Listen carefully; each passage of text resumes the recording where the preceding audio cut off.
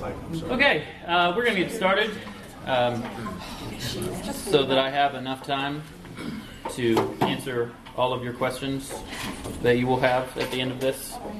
Swinging for the fences with that one. I'm Kyle Sapp. I'm the preaching minister at the Cordova Church of Christ. I have a wife named Erin who is going to school to get her prereqs in nursing, and then she will go into nursing school, and then she will graduate and get a job as a nurse, and then we will have two incomes, and the Lord will bless us with many things. Like student loans. I have a son named Isaac. He's 5. He starts kindergarten next year. Every morning he wakes up and goes, "Is it time to go to the new school?" And I say, "No." And then he says, "I'm not going to school today." And I say, "Your mother will handle this," and I leave. And then I have 2 cats, one that I really like, and the other one exists. I'm a big fan of The West Wing. I listen to a podcast. I took a piano lesson last week, so I did that. And I love things. I love to eat. I love to be with friends. And I love doing ministry and having this conversation. This is going to be fun for me. Now, I do want to say here at the offset, I want to approach this very humbly. I'm not a psychologist. I'm a minister. I think about things through the lens of theology, and I think about things through the lens of people and through my church. This entire little journey that I've been on for about 2 weeks began when I started to talk with our members and realized that there was a good number of them who wrestled with some kind of mental illness to some degree. And so this is all just this one massive ongoing conversation for how our church is trying to be able to minister to people who live with mental illnesses. I also should note that I'm an outsider in this conversation to some degree. I have never been diagnosed with a mental illness. My wife has. She has a general anxiety disorder. She got diagnosed with that about a year ago. She also suffers from seasonal depression. She's had that for as long as I can remember. The first time she had a panic attack, I was sitting in my office, and she called and she said, "I think I'm having a heart attack." And I said, "Well, that's not good." And she said, "What do I do?" "Go to the doctor, maybe." And she's like, "Okay, I'm going to go to the doctor." And so I was like, "Well, call me. Where are you?" And she was like, "No, I'll drive. It's quicker." I was like, "Okay." Sure. So I sat in my office for about 30 minutes, imagining the scenario where this is the day that my wife dies, and now I'm going to be a single dad and a minister and all of that. Because 2 things about me: I'm really selfish, and I go dark quick. I'm a cynic. That's nobody's fault but my own. But I come at this as an outsider, and this is my attempt, and everything that we're talking about today is me listening to my friends who struggle from things like clinical depression, bipolar disorder, PTSD, OCD, schizophrenia, those kinds of mental illnesses. My friend who has schizophrenia, her name is Jan. Jan came to our church about a year ago, and she said, "I have schizophrenia." I said, "Well, and your name is?" She's a super open person. She says, "I hear demons tell me to kill myself." And I said, "Well, don't do that. That's not good. Jesus doesn't want you to do that." She says, "Are you sure Jesus doesn't want me to kill myself?" "Yes. There are very few things in this world I'm sure about, Jan, but you killing yourself, that's not on Jesus' to-do list." And so we went through that period, and she was coming to our church for periods, and every week, every Sunday, she came up to me, same thing. I'm hearing voices, and we were getting her counseling and getting her connected, but she's still coming to church. And then finally, she came up, this is 3 months into the relationship, and said, "Satan told me to kill myself this week." And I said, "Jesus says no." And I was like, "There you go, Jan. That's good." And I felt really great about it. And then 2 weeks later, she was in an institution because she had tried to kill herself. And I tell that story to illustrate something about this topic, is that this is an up and down journey. And it's not always up, it's not always down, it rises and it falls. And you can have really good weeks, really good seasons, and then something will click and it goes bad and it goes quick. And so we're going to talk a little bit about that, what the church can do to help in those moments. And so I begin with this premise, and you came with the weirdest title ever, but the goal of this class is to talk about the nature of God. And from that discussion, we're going to then extrapolate some ways that the church can live out the character and the nature of God with our friends who live with mental illnesses. Because I believe that our view of God sets the course for our faith. What you think about Him, what you believe about Him, that's going to inform how you live your life. And I believe that there is a fundamental flaw in how we experience fellowship and how we offer support, not just to the mentally ill, but to most people. And that is this. Someone once said to me, one of my friends and I were talking, said, most church people, maybe most is too broad, but many church people are ill-equipped for helping and supporting people for something that lasts longer than 2 weeks and requires something more than a casserole. And part of that is we lack empathy, and we lack understanding and knowledge and a desire to have those things. And that kind of creates a vicious cycle when it comes to mental illness, is that a person makes a bad choice because they're struggling with something. And we, without mental illness, say, well, that's a bad choice. Why would you make that? And we make them feel bad. We make them feel guilty. And so that leads them kind of further down that road. And so they feel more alone and more abandoned, and they make more choices that we don't understand and we're afraid of. And so we kind of withdraw. It's a very natural thing that we do. It's a sinful thing that we do, but it's still a natural thing that we do. And so they continue to spiral as we continue to move away. And this kind of feeds into each other. And this is not acceptable. This is not good. This is not from God. And I would argue that part of the problem is that we have a fundamental flaw with how we understand Jesus and the gospel. See, for many Christians, it seems like community is a perk of being in Jesus. What really matters is that I have faith, and Jesus and we're cool. And bonus, I get other people who have faith with me as well. That's so neat. Yay! It doesn't matter, though. What really matters is that I'm good with God. I would propose that a more proper understanding of faith must be communal. And I believe this because I believe that God is inherently a community of Father, Son, and Holy Spirit. And so when you think about the gospel as an expression of God's character, and when you think about God's character as inherently communal and relational, then that means that the gospel, at the heart of the gospel, is a draw towards community. It's not a bonus, it's not a perk, it's not optional, it is essential. And when you come from that perspective, and you think about someone who struggles with clinical depression or someone who struggles with anxiety, and they lack coping skills or they lack language to understand how to reach out to someone, and they live all alone, and they don't get to go to the cool church people parties, like the 3 cool people at your church that throw parties, and they feel abandoned and outcast, and their faith suffers. So first, let's talk about the Trinity. That's a fun topic to talk about. It's confusing. It's difficult to talk about the Trinity without falling into heresy. Most of us are accidental heretics. Some of us are intentional heretics, and that's a whole other topic for another day. We're going to watch a video. It's produced by the Lutheran Satire Group. It's a few years old. They produced it for St. Patrick's Day. And it imagined St. Patrick talking for the first time with some people in Ireland and trying to explain the Trinity to them. So, here we go.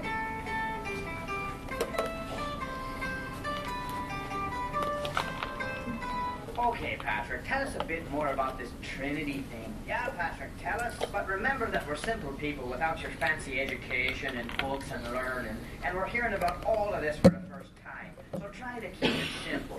Okay, Patrick? Yeah, real simple, Patrick. Sure, there are 3 persons of the Trinity, the Father, the Son, and the Holy Spirit. Yet there is only one God. Don't get what you're saying here, Patrick. Stop picking up what you're laying down here, Patrick. Could you use an analogy, Patrick? Sure. The Trinity is like water, and how you can find water in 3 different forms: liquid, ice, and vapor.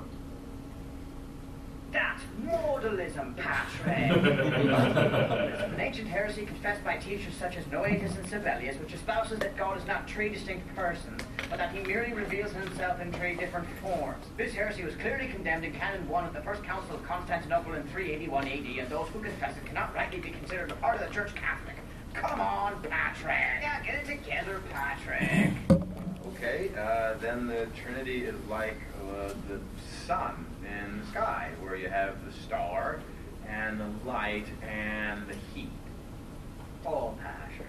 Come on, Patrick. That's Arianism, Patrick. Arianism? Yes, Arianism, Patrick. A theology which states that Christ and the Holy Spirit are creations of the Father and not one in nature with Him. Exactly like how heat and light are not the star itself, but are merely creations of the star. That's a bad analogy, Patrick. It's the worst, Patrick. All right, sorry. The Trinity is like this three-leaf clover here. I'm going to stop you right there, Patrick. Don't take your horses, Patrick. You're about to confess partialism.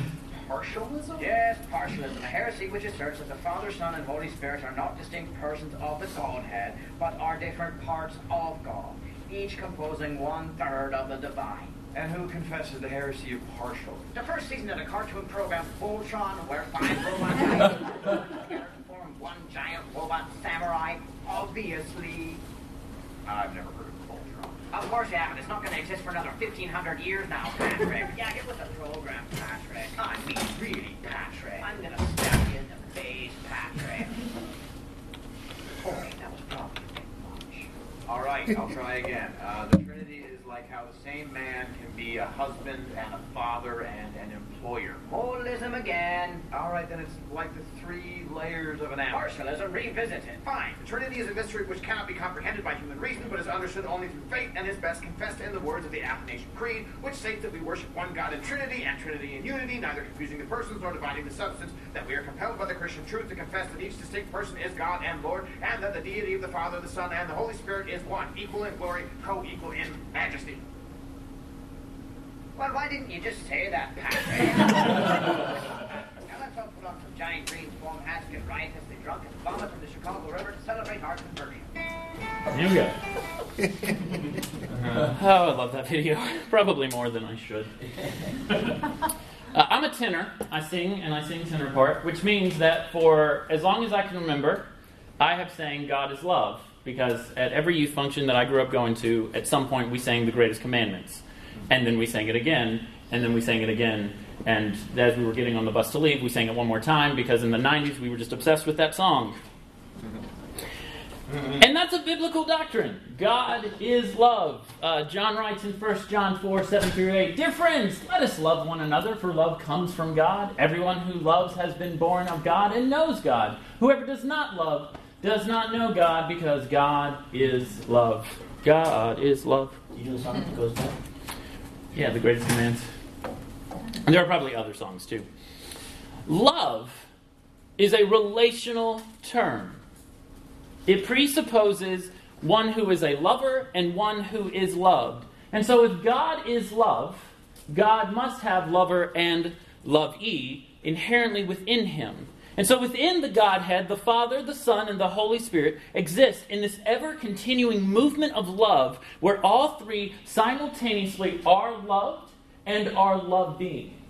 Jürgen Moltmann says it like this: by virtue of their eternal love, they live in one another to such an extent and dwell in one another to such an extent that they are one. The relationship is so intimate that there are lines that distinguish the persons of the Father, the Son, and the Holy Spirit, but those lines, due to the intimacy, are somewhat blurred. This is why this conversation is so hard to have. Because how do you understand unity in purpose and Trinity in persons and 1 and 3 and 3 and 1 according to math, except for Common Core? That's impossible. And so while this beautiful mystery can be difficult to explain, and while we're probably going to fall into some kind of heresy accidentally today, I want to give you my favorite analogy for understanding the Godhead. The first is just this little chart that I like. You know, you got God, and then God is Father, God is Son, God is Spirit.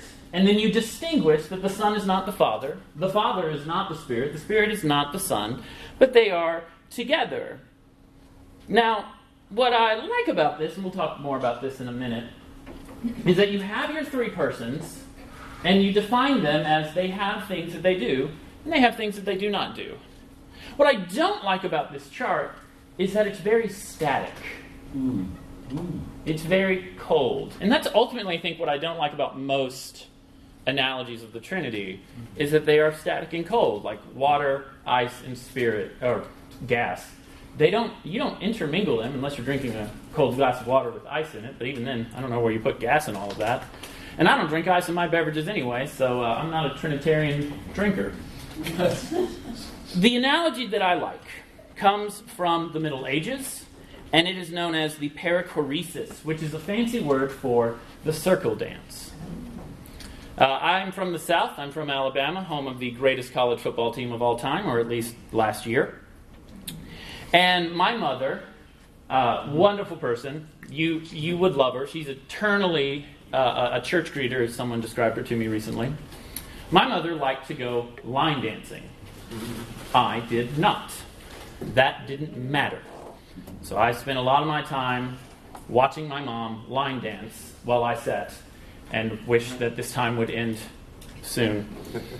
Line dancing is similar to circle dancing, and that's why Southerners like it, because it's hard and very well defined. You stand in a line, everyone does stuff, but don't you dare touch me.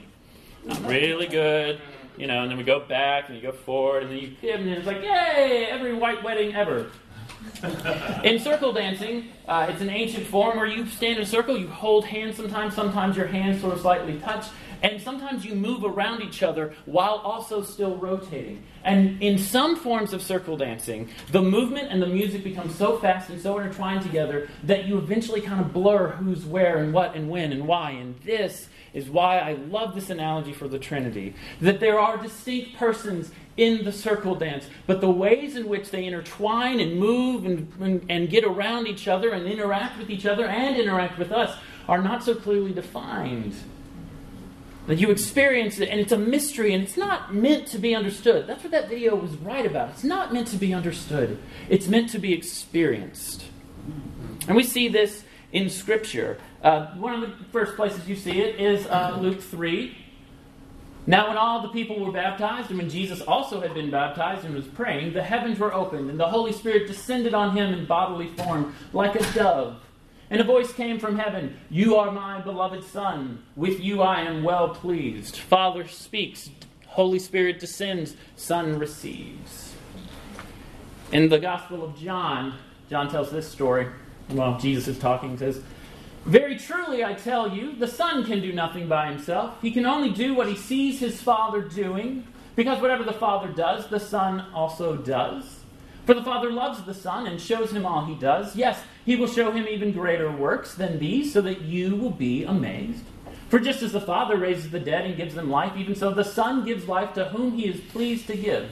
Moreover, the Father judges no one, but has entrusted all judgment to the Son, that all may honor the Son, just as they honor the Father. And whoever does not honor the Son does not honor the Father who sent him." And in John's passage, we see these defining of relationships. The Son does with the Father what he sees the Father doing. The Father doesn't judge, but the Son judges. And when you honor the Son, you honor the Father. It is not that God the Father died on the cross. It is that the Son died on the cross. It is not that the Spirit rose from the dead. It is that the Son rose from the dead, and the Spirit descended after the Son ascended. And so we have this wonderful little unity in diversity, movement in relationship. This is our God. This is the intertwining of the Godhead. That's why I love this analogy, because it keeps everyone in motion. And I think if you think about movement and motion as a defining characteristic of community, it changes the way you think about community. It goes beyond your church potlucks where everyone brings pasta except for that one person who was like, "We have meat eaters here, let's bring chicken." It goes beyond just showing up to church. It goes into getting into each other's life. And this motion, it draws us together. That's why community cannot be a secondary commitment. It has to be a central commitment. It is a spiritual discipline. And if you consider the New Testament, community is everywhere. Romans chapter 14 through 16.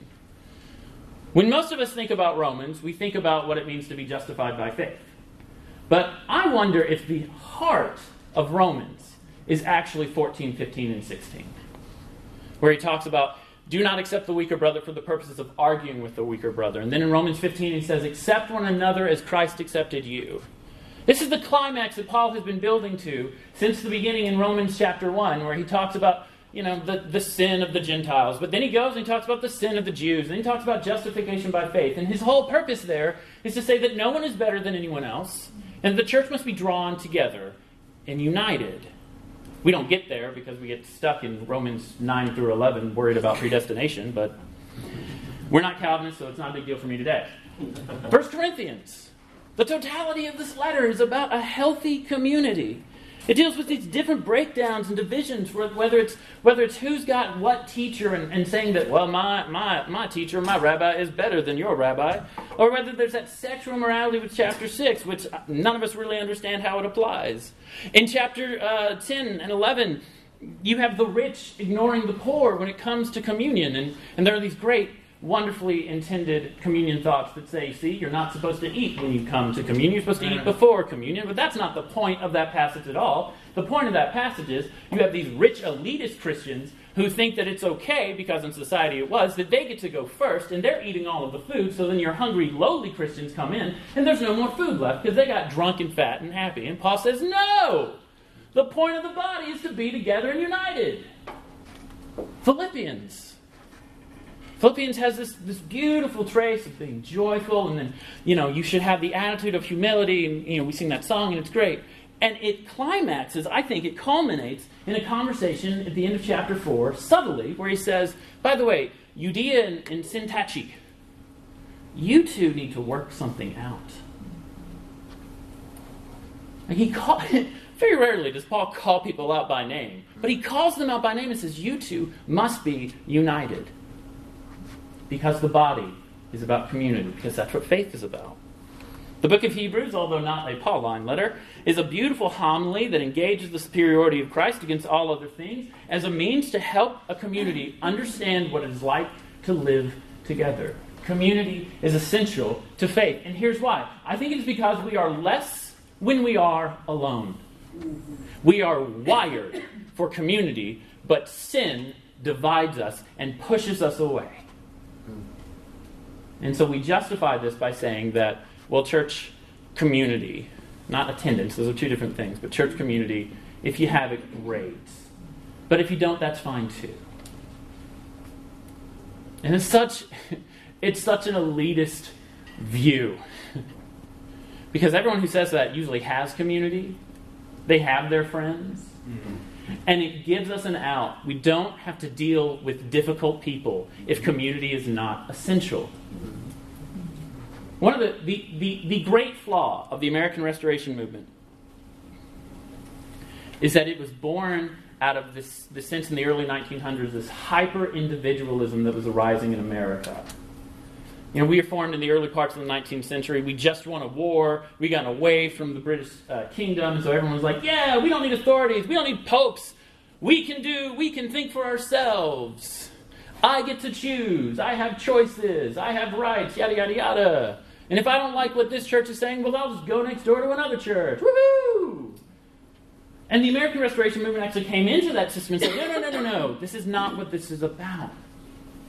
There's something better here. We don't have to be so divided over our personal choices. And that lasted all of about a hot minute. And then the Civil War hit, and we were like, yeah, we can divide again. Community is at the heart of the gospel.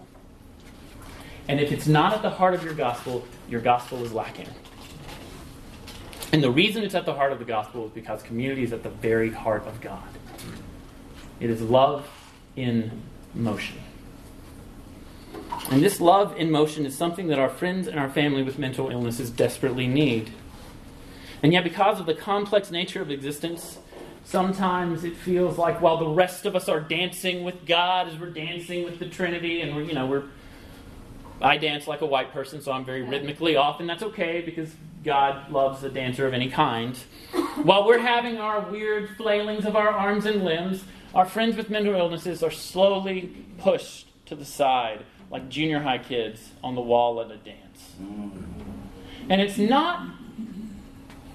not by their choice. It's the unintended consequence of a hyper-individualism that has invaded and plagues our faith. And it's not just our movement, it's all movements. And so this morning I want to talk a little bit about how we push people off the dance floor and how we bring them back. Because I think about mental illness like I think about living in the desert. Not that I've ever really lived in the desert, but I've driven through it, so I can imagine. It's dry. It's miserable. It's lonely. You don't know which direction to go. You know there's a direction that's got to be better than this, but you don't know where that is. And so we're going to talk about how we can go and dance with our friends. The first way that we push people off the dance floor is we provide meaningless spiritual platitudes. February 18th of this year, the group Desiring God posted the following tweet. We will find mental health when we stop staring in the mirror and fix our eyes on the strength and beauty of God. Now, to be fair to the group, they were posting a quote from Clyde Kilby, who made this statement in the 70s. And terms were different in the 70s. I imagine. I wasn't alive back then. That being said, there's a danger in just, the absolute, there's a danger here. Even if you did quote, what's his name? It's a meaningless spiritual platitude to say to somebody who's depressed, well, you just need to pray about it. I don't know why all of my villains' analogies are Southerners. I apologize for that. I think I get it from Jeff Walling, honestly. Like, you ever listen to him when he talks about a conservative? They're like, where, brother? I just don't know. Like, I think that's where I get it from. Question. Yes? Is there a grain of truth to that, though? We'll talk about that. To say to somebody who is struggling with anxiety, have you prayed about it? And left it at that. Be like, oh, just pray about it. You'll be fine. I have a friend who prayed for months. And he didn't get better. I have a friend currently right now, she's prayed for years. And she still suffers with depression and anxiety. Spiritual platitudes don't work in the silence of God. And that's a whole other topic that we don't have time to talk about. See, the problem with these spiritual platitudes is that it presumes that mental illness is a spiritual deficiency. Yeah. It's not. And that's why the grain of truth is a very dangerous truth to have. Mental illness is not a spiritual deficiency. It's social, it's psychological, it's physical. There might be a spiritual element to this, but let's not just jump to that assumption. That's a dangerous assumption to jump to. And the second thing that this does is that it actually blames the person without even telling them. It's their fault that they have anxiety. It's their fault that they have PTSD. It's their fault that they have OCD. And when you have a person who's struggling to just survive, just to make it through the night, no one wants to have a mental illness. No one wakes up in the morning and thinks, you know what, I would like my brain to haunt me with things that I cannot control or understand. Nobody does that. And they already feel bad about it because they get to see everyone else who doesn't have a mental illness, who appears happy and frolics through the meadows. And then you throw the guilt to them. You add burden on top of an already burdensome life. And Jonathan Merritt, talking about that tweet, writes, by increasing pressure without offering practical help beyond a spiritual platitude, it becomes cruel and reminiscent of Jesus' description of the Pharisees. They crush people with unbearable religious demands and never lift a finger to ease the burden. Here's why we tell people to pray their way out of mental illnesses, because we don't want to deal with it. If I can just say, pray, and then move on. Now it's okay to pray. I'm not anti-prayer. But pray with them. And don't think that prayer is the only thing. That's the biggest problem with this thing. Is that we are trying to find these simple solutions to these more complex existence and realities. So I want to offer you a couple of thoughts for getting people back on the dance floor. Recently I've started to think about mental illness in the same ways that I think about physical illnesses. I had a buddy a few years back. He got released from his church. And in the exit interview, they said, well, you're always gone with your wife supporting her. His wife has a bipolar disorder. And his wife had bad days, and sometimes she had good days. She had more bad than good. She's doing much better now, but at this time, there's a lot going on there. And he was there to support her. And she was also in this exit interview, which, maybe there's a gutsy move there by that elder. She said, well, would it have been different if I had had cancer? Yes. He didn't say that, but the answer is yes. You hear about someone who's got cancer, the church will announce it. Yeah. Sister so-and-so has cancer. Well, let us all surround her and we will have a prayer vigil, which is good. Nothing wrong with prayer vigils. With a mental illness, because we don't understand it, we get cancer, we don't get mental illnesses. So we're more comfortable supporting them because on some level we get that they didn't choose to have cancer. Just for the record, people with mental illnesses did not choose to have a mental illness. My wife does not choose to have anxiety. And I let me just be really clear here. I was very bad in supporting her when it first started. I didn't understand. Like the seasonal depression, that there were years where I failed my wife because I was just ignorant and prideful and naive. She didn't choose that. And so, when you start, first of all, you have to start thinking about these like physical illnesses. You see people who are suffering not by their own choices, but by external factors that they had very little control over. The second thing I think that is good is we need to learn more from professionals, from people who are qualified to speak on such matters.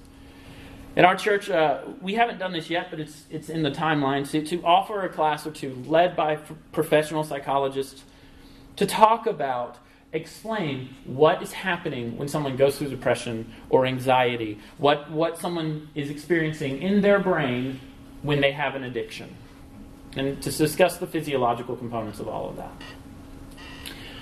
I've noticed that there's a stigma among churches with mental illnesses, and last year I said that the mentally ill are like modern-day lepers because we don't understand them.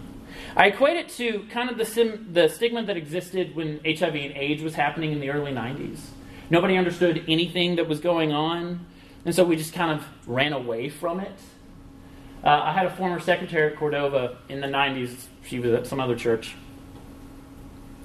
Her husband was a sheriff, and he had gotten in contact with a dirty needle, and he developed AIDS.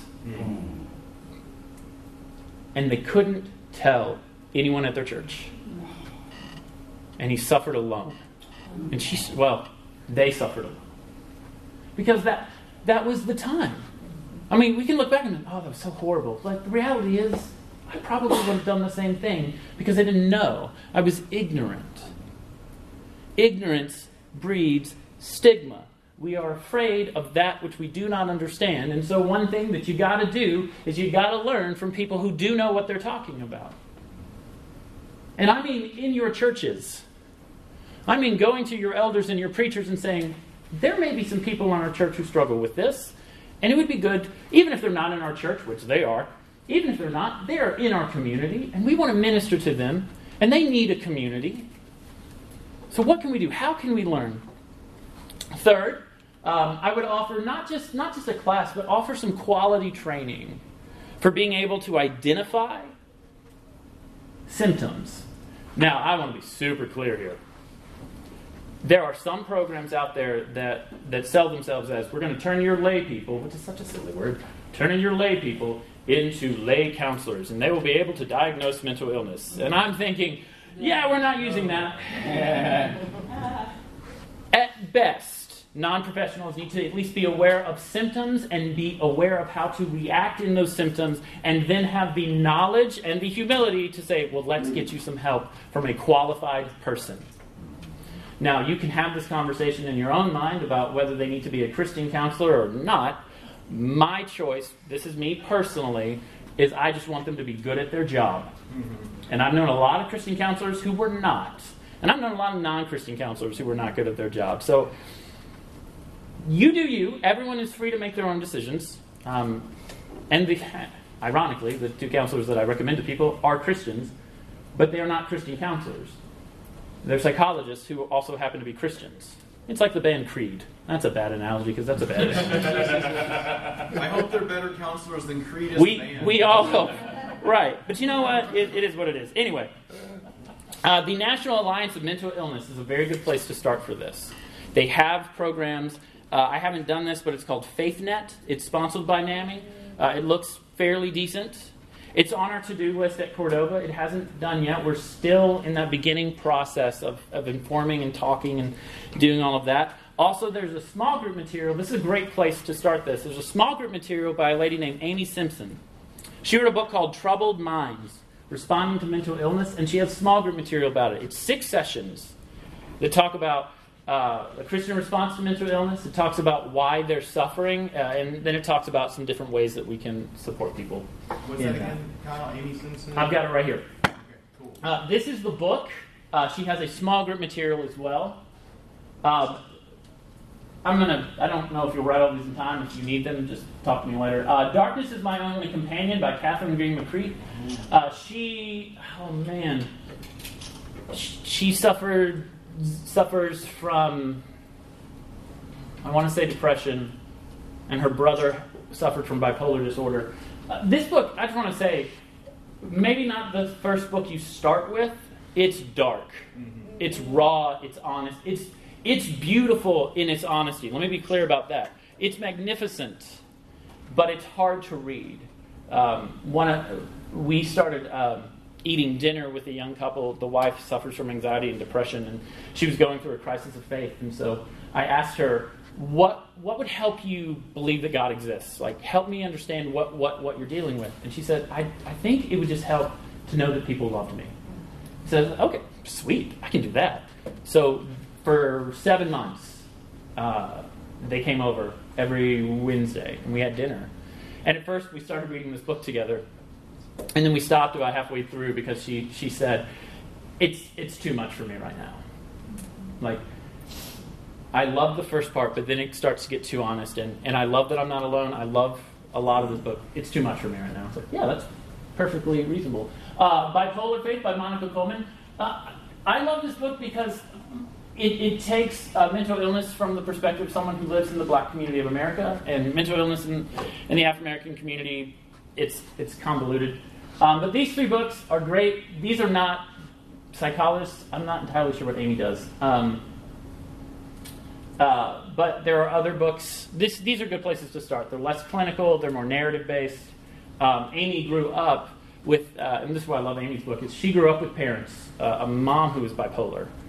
And she talks about how the church reacted to her. And sometimes it was good, and sometimes not so much.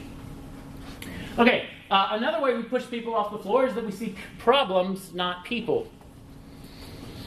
We label them. We see the illness. We see a problem to be solved, not a person. This is not a problem, by the way, that's wholly unique to mental illness. We label people in all kinds of ways. Liberal, conservative, good, bad. We see them as puzzles to be figured out, as problems to be solved. And so we will label them, and we'll miss the whole person.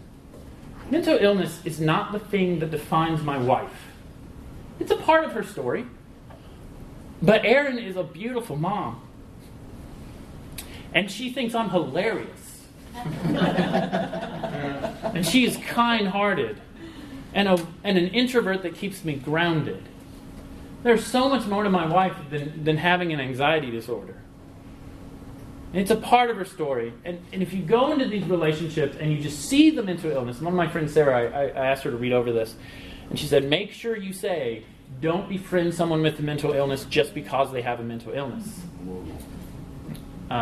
She's had that happen at our church, which is better than nothing, maybe. And she said, it just gets really awkward. And they're like, so, how's your depression today? Good? Like, bad?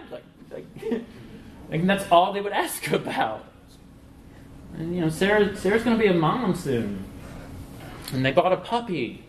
And the puppy's awesome. And Sarah is a chemist, and she's brilliant and smart. And she never lets me forget that. I think we're all very well-meaning with this, by the way. I think we want people to be healed. We don't want people to suffer. But we're not called to fix people. We're called to love people. And I think a part of this problem is because when you don't understand the complexities of mental illness, you think that there are just simple solutions to it. You think you can just pray your way out of it. You think you just take some medication, get a coping skill, and then it's all going to be good. But that's not going to happen. If you think about healing, I don't know why I tried to be drawing this. Imagine a wave. Healing is not a linear process. It's up and down. And I'll tell you, we're great at supporting people in the ups of the waves. And we're great at supporting people when they're going up to the up of the wave. But when they start to go down, and when they get to the valley, when they make choices that are sinful, because they don't know, they actually cannot make a better choice. They don't have the mental capacities in those moments. That's when we start pulling away. And you think, well, it's a slippery slope. If we allow sin into the church, then it's just going to go rampant, and then you're going to bring instruments into the church. And the irony of all of this is where people with mental illness need us the most. It's great to be up here. It's great to be fun, but they're already happy. They need us here.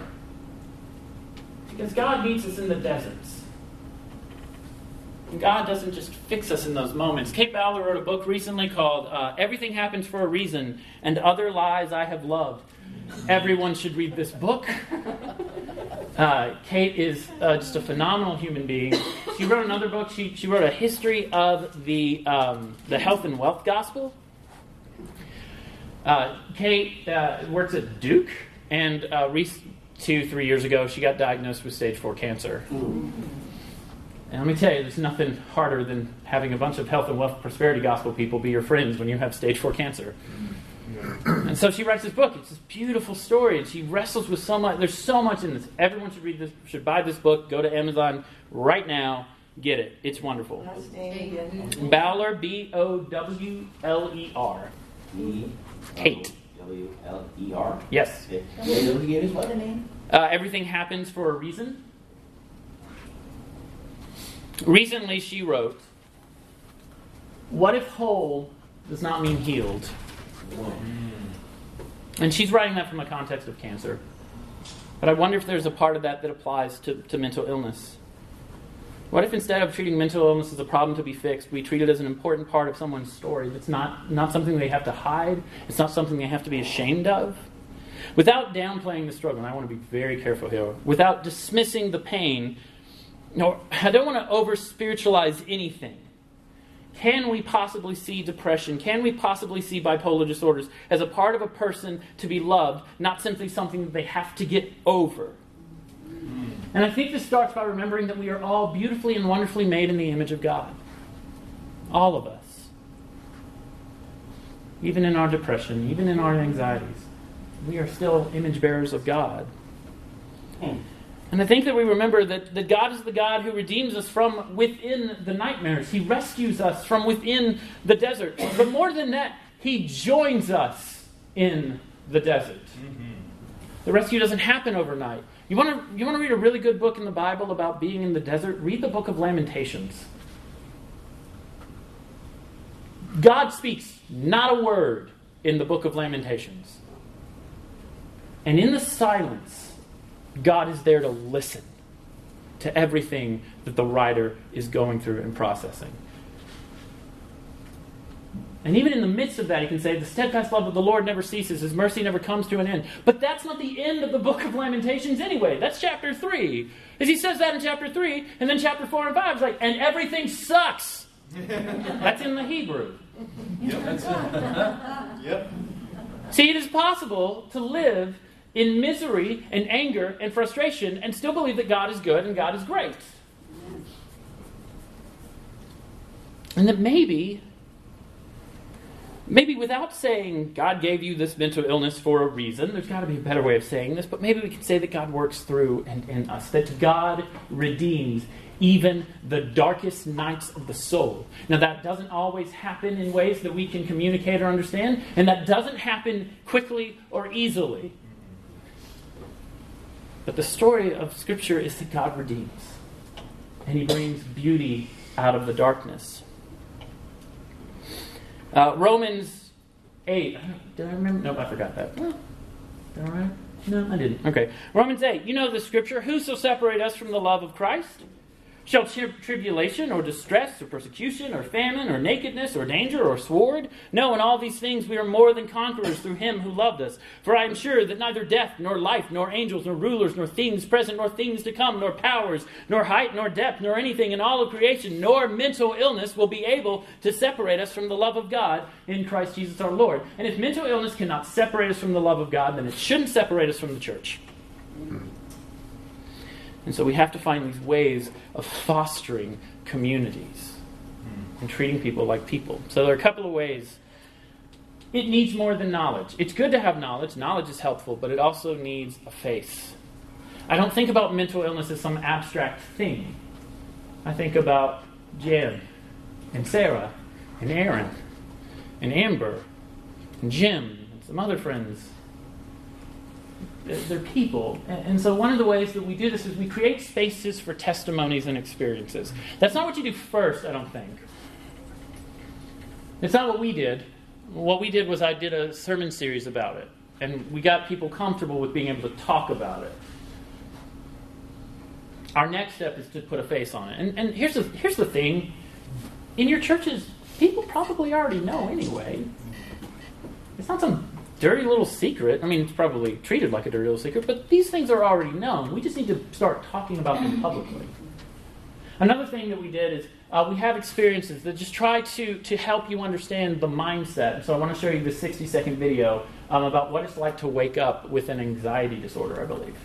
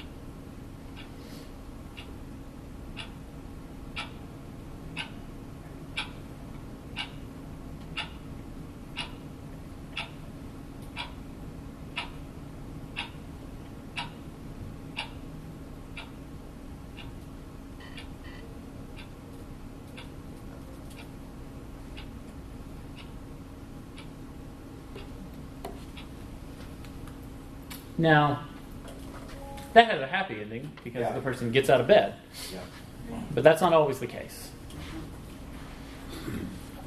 My wife taught me, after a long time of beating it into my head, that sometimes you can't help how you feel. You are allowed, I'm allowed, we are all allowed to feel how we feel when we feel. And that's okay. Now, our feelings aren't necessarily truth, but they are reality. And we need to respect each other's reality. And we need to be able to have freedom to feel. And so this other part about not only creating spaces for testimonies and experiences is that we must foster dialogues on feelings. We need to foster our dialogues for our own feelings, for those of us who do not have a mental illness. It's okay. You need to be honest about that topic and how you feel about this. Some of us are afraid about mental illness. Some of us are afraid about what it means to have depression. What does it mean for my friend? We go to like the suicide. Some of us are afraid of saying the wrong thing. And those with mental illnesses, they're afraid of being labeled, of being known as the bipolar guy, as the dude with PTSD, as the one who's just tolerated but not welcomed.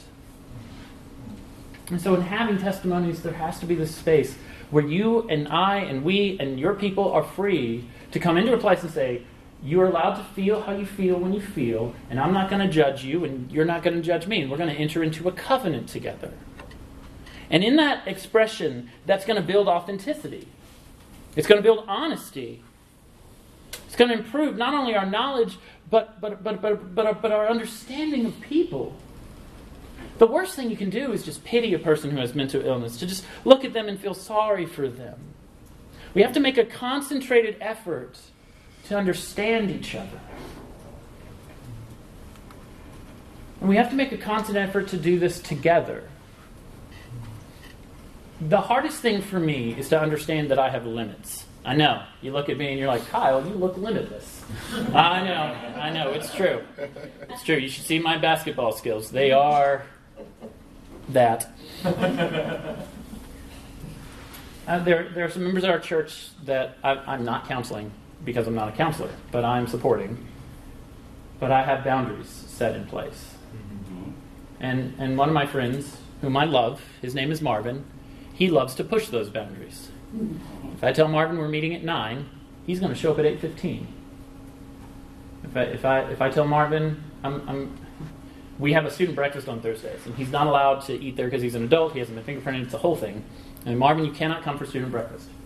He's then going to ask me, well, can you buy me this from Starbucks? And it's always going to be like the most expensive thing on the Starbucks menu. Like that's just the pattern we've laid out. And I'm going to say, no, Marvin, I'm not going to do that. And then Marvin's going to call me, and he's going to ask me for money. I'm going to say, no, Marvin, I'm not going to do that. But I'll meet you at 9, and we can talk. And Marvin will cancel on me. And I'll say, okay, Marvin. But if you change your mind, I've blocked that time out. And inevitably, Marvin will text me and say, okay, I want to meet tomorrow. Okay. I pointed out this pattern to him one day, and I said, this has been going on for a while. I said, Marvin, here's the pattern I see with you. You get upset about something, and you cancel. And then you text me at like 11 o'clock at night. You have until 6. If you change your mind by 6, we will meet. I've blocked that time off. I'm not going to change that. It's yours. But you have to let me know by 6. And 10 minutes later, you're like, okay, I want to meet. You have to have boundaries. And in having boundaries, you have to have other people helping, surrounding each other. You don't have to carry someone's burdens alone. You carry them as a church, as a family. Maybe it means hosting a support group.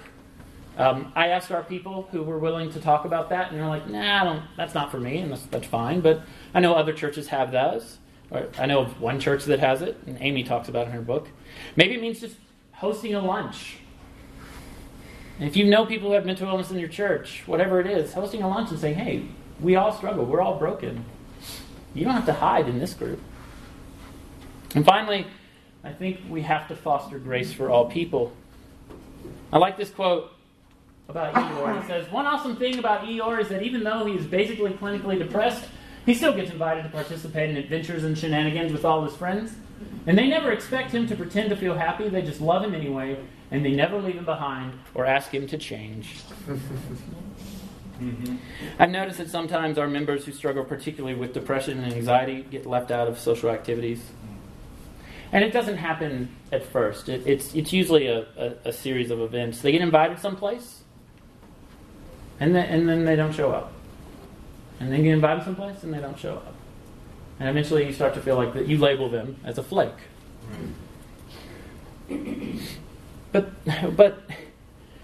this happened back in my stupid days, like a few years ago. There was an event at our church when I was a youth minister, and we had this, it was like an elders' dinner Christmas thing. And Erin was like, yeah, we're going to go. We're going to be great. But then 3 hours before the event, her depression just really hit in, and we didn't go. And I got mad. And I said things that I should not have said. Not bad words, but mean words. We assume that people are flakes without even knowing the story. And we're like, oh, it's so hard when they cancel because we make plans. And it absolutely is. But think about it from their perspective. It's so hard to be the person that cancels, to wake up and think, this afternoon I'm going to meet with my friends, we're going to have a barbecue, it's going to be great, and then the day goes great, and then an hour before the event, something clicks, and you just cannot leave the house. And over time, we just let those people go, because we don't understand, we just assume, because we like to assign motives. And the more awareness you bring, the more openness you have, the more grace is able to abound. And the more you are able to say, hey friend, my friends Josh and Amber have struggled with this for years, and they were really the first people to help me understand this pattern. And so we would make plans, and we said, if you're able, let's have dinner on this night. Now, our schedules are so crazy that we have to plan these things out 7 weeks in advance, because that's the kind of person I am. I'm going to say, if you're able. And if you're not able, that's okay. I understand. We'll try again 7 weeks down the road. And there's something so very freeing about that relationship. And I love them to death. It's not easy. I'm not like... Sarah and Connor, when they come over, there are some nights where I want to strangle Sarah. And there are some nights where I, like... You give me that look. It's like she's a difficult person at times. And there's some nights where it's like, I count... Because I know what time they're going to leave. Because they've got school, and so I count those minutes, and then they leave, and I shut the door, and I look at my wife, and I hold up a finger, because I want to make sure that they walk away from the apartment, because I don't know how soundproof our apartment is. And it's like, oh! Do we have to have them back next week? Because I just don't know if I can do this anymore. I heard that. But I rest.